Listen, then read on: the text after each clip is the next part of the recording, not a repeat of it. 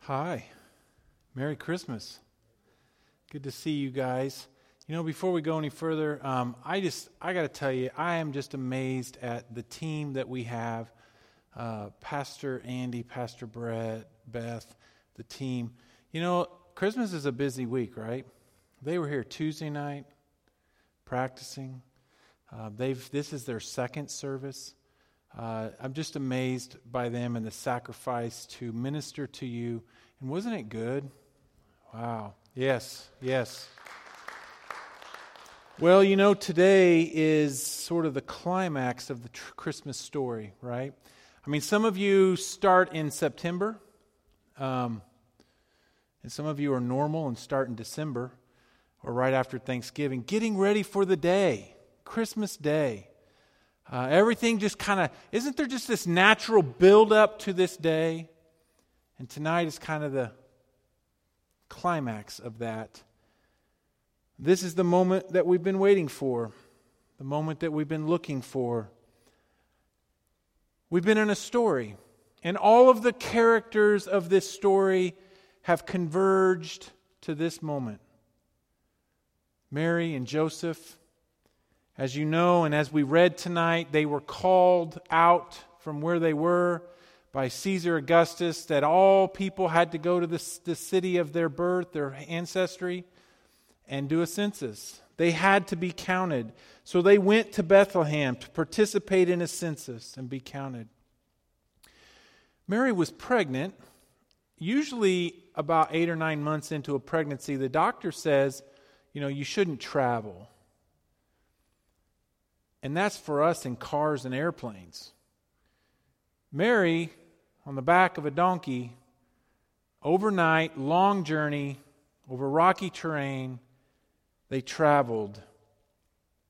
Mary and Joseph, think about this, were required to travel, to leave their comfort of their home, their family, their support system, all that they knew, to go and travel to where the Son of God would be born. But I don't think Mary and Joseph were the only ones. If you read the story, all of the characters of our story tonight have to travel. All of them have to step out and go someplace to see what God has done. The angels had to travel from heaven to earth. Now, I don't know how far that is. If I did, I'd probably be a wealthy man, right? I know exactly how far it is to heaven and how to get there, right? I don't know how far that was for them, but they traveled to earth. The shepherds had to travel. The angels came to them and said, you need to go. You need to go down there into Bethlehem, and in a cave, in a manger, you're going to find a baby. And that baby is the Son of God. And they had to leave their fields and their flocks, and they had to go and travel. The astronomers, we know, who are the wise men from the east, traveled a long way. Some suggest that it might have even taken them 2 years to travel to where they could find Jesus. They followed the star. And even Herod, good old King Herod, the guy who would bring out a sword and kill every firstborn in Bethlehem. Herod may not have traveled physically, but emotionally, he moved from the confidence that he had in his own power as king to a man of fear, afraid of a little baby because of what that baby might do by taking away his power. Luke chapter 2, verse 15 through 17 says, when the angels had returned to heaven, the shepherds said to each other, let's go to Bethlehem. Sounds like a trip. Let's see this thing that has happened, which the Lord has told us about. They hurried to the village and found Mary and Joseph, and there was the baby lying in the manger. And there was the baby lying in a manger. And after seeing him, the shepherds told everyone what had happened and what the angel had said to them about this child. God seemed to be moving people from their places of comfort and what they knew as normal out to something different. They had to travel to see this newborn babe. It seems to me that God was pulling and tugging Mary and Joseph and the spectators and all those people, including people of power. God was pulling them to the fringes, away from their comfort zones, away from the familiar, away from the secure, away from the common places in which they dwelt.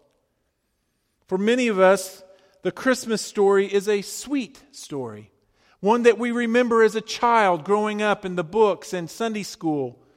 And we even teach our kids the sweet little story, and we read it as, oh, what a sweet story, that because we see the stable and we see the manger, and I think even the donkeys and the animals come around and look down into the manger, and it's just a sweet picture.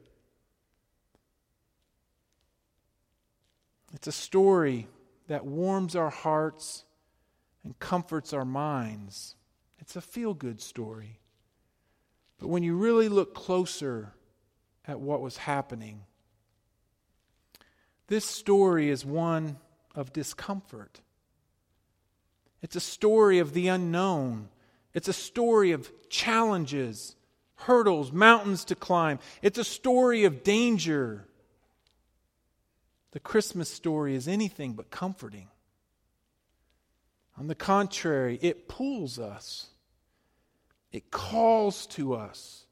It tugs us and yanks us from our secure, comfortable lives. The ones we spend every day, every week, every month, every year building up and securing our kingdoms, what we call our lives. We hold tight to them. And the one thing that we definitely don't want to do is lose those things in that life that we have. When I look at our traveling characters, the ones that were pulled from their lives of comfort to a come and see what God has done, I hear the words of the grown-up Jesus. What does it profit a person if they gain the whole world and yet lose their soul? What should the world do with one who is born King of Kings? Here he is. He's here. People are coming to see him. But what should the world do with one who challenges every kingdom, every nation, every president, everything? All world orders have been challenged by this king. Better yet, what should I do with this newborn king who comes to be king of my life? What about my kingdom? What about my power? What about my resources? What about the things that I want to do with my life? What about my life? It's my life. And yet this new child who comes is King of Kings and Lord of Lords. He has made his stance in this world as the King of all. What do we do with that?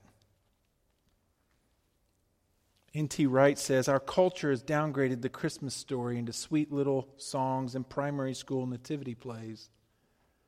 But the birth of a baby who will inherit the throne of his ancestor David announces the start of a revolution. Nothing will ever be the same again. King David's successor would rule over the whole world.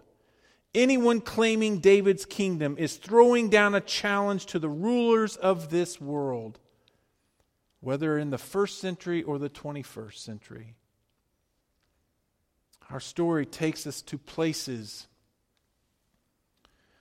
that really are on the fringe of normal life. You know, God could have chose for a king to be born in a little better place, a place of power.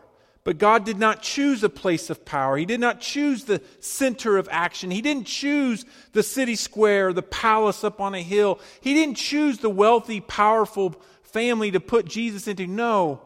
Instead, God chose a place that required people to travel to the fringes.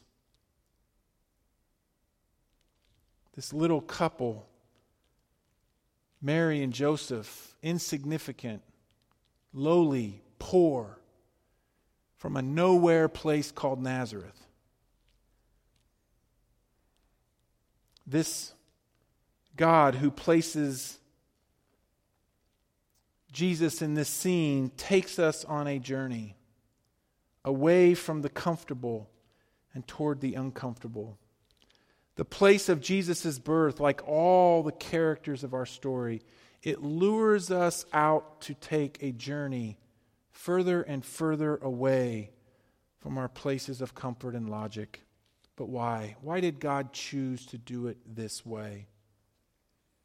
San Francisco is subjected to two natural phenomena. Anybody know what those two things are?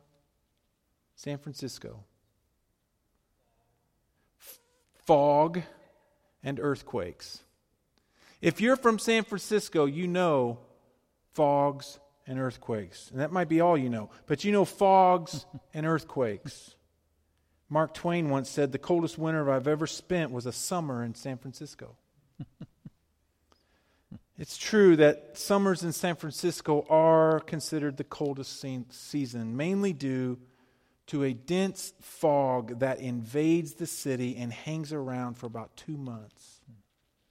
The fog can be quick and thick, immersing itself through every cavity it can find. If you ever leave the city, you might start to believe that the sun doesn't exist. If you never move out of the city during that time of fog, you won't see the sun for days, weeks, months. You have to move out to the fringes of the fog, the foggy fringes, to see, to feel, to experience the sun. If you move out, you'll begin to see the sun and you'll begin to see the blue sky, and the warmth of that sun will hit you. But if you stay in the city, you won't feel that. You won't see that. On the fringes, out from the familiar and the comfortable, away from the fog of life, the fog of this world's ideas about success, about power, about influence, about what's important. There we are captured and inspired by a whole new view of life. Perhaps this is the reason God tugged and pulled all those people away from their comfort zones, out to the foggy fringes of their lives.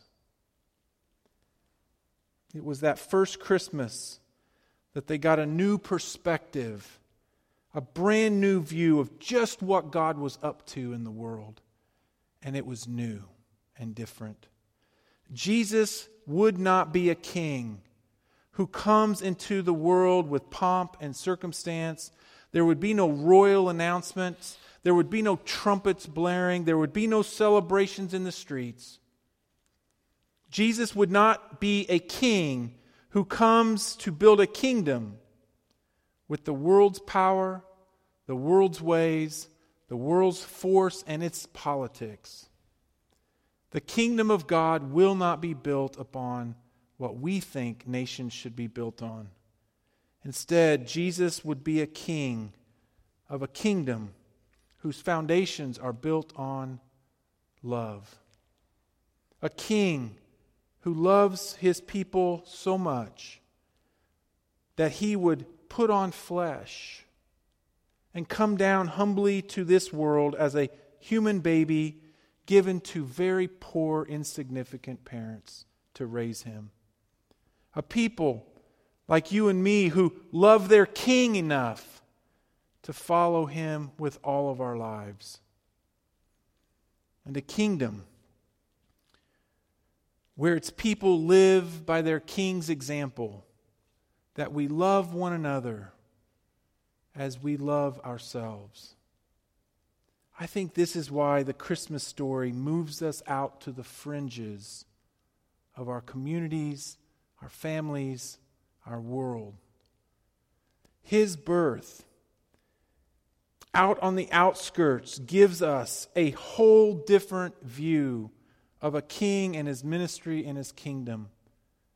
And this king lovingly invites you and me to the foggy fringes, out where we can vividly see the Jesus who makes us uncomfortable, who calls us to things that are out of our nature, who calls us to things that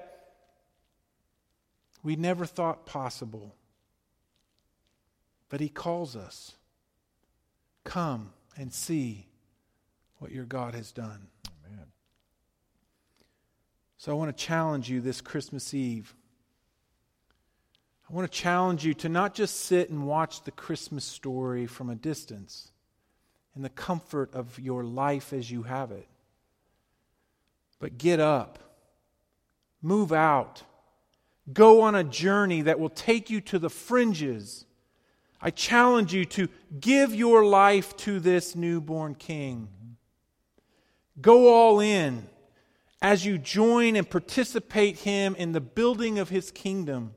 I challenge you to give till you are uncomfortable, to love the unlovable, to meet the need of the needy, to comfort and help the widow and the orphan.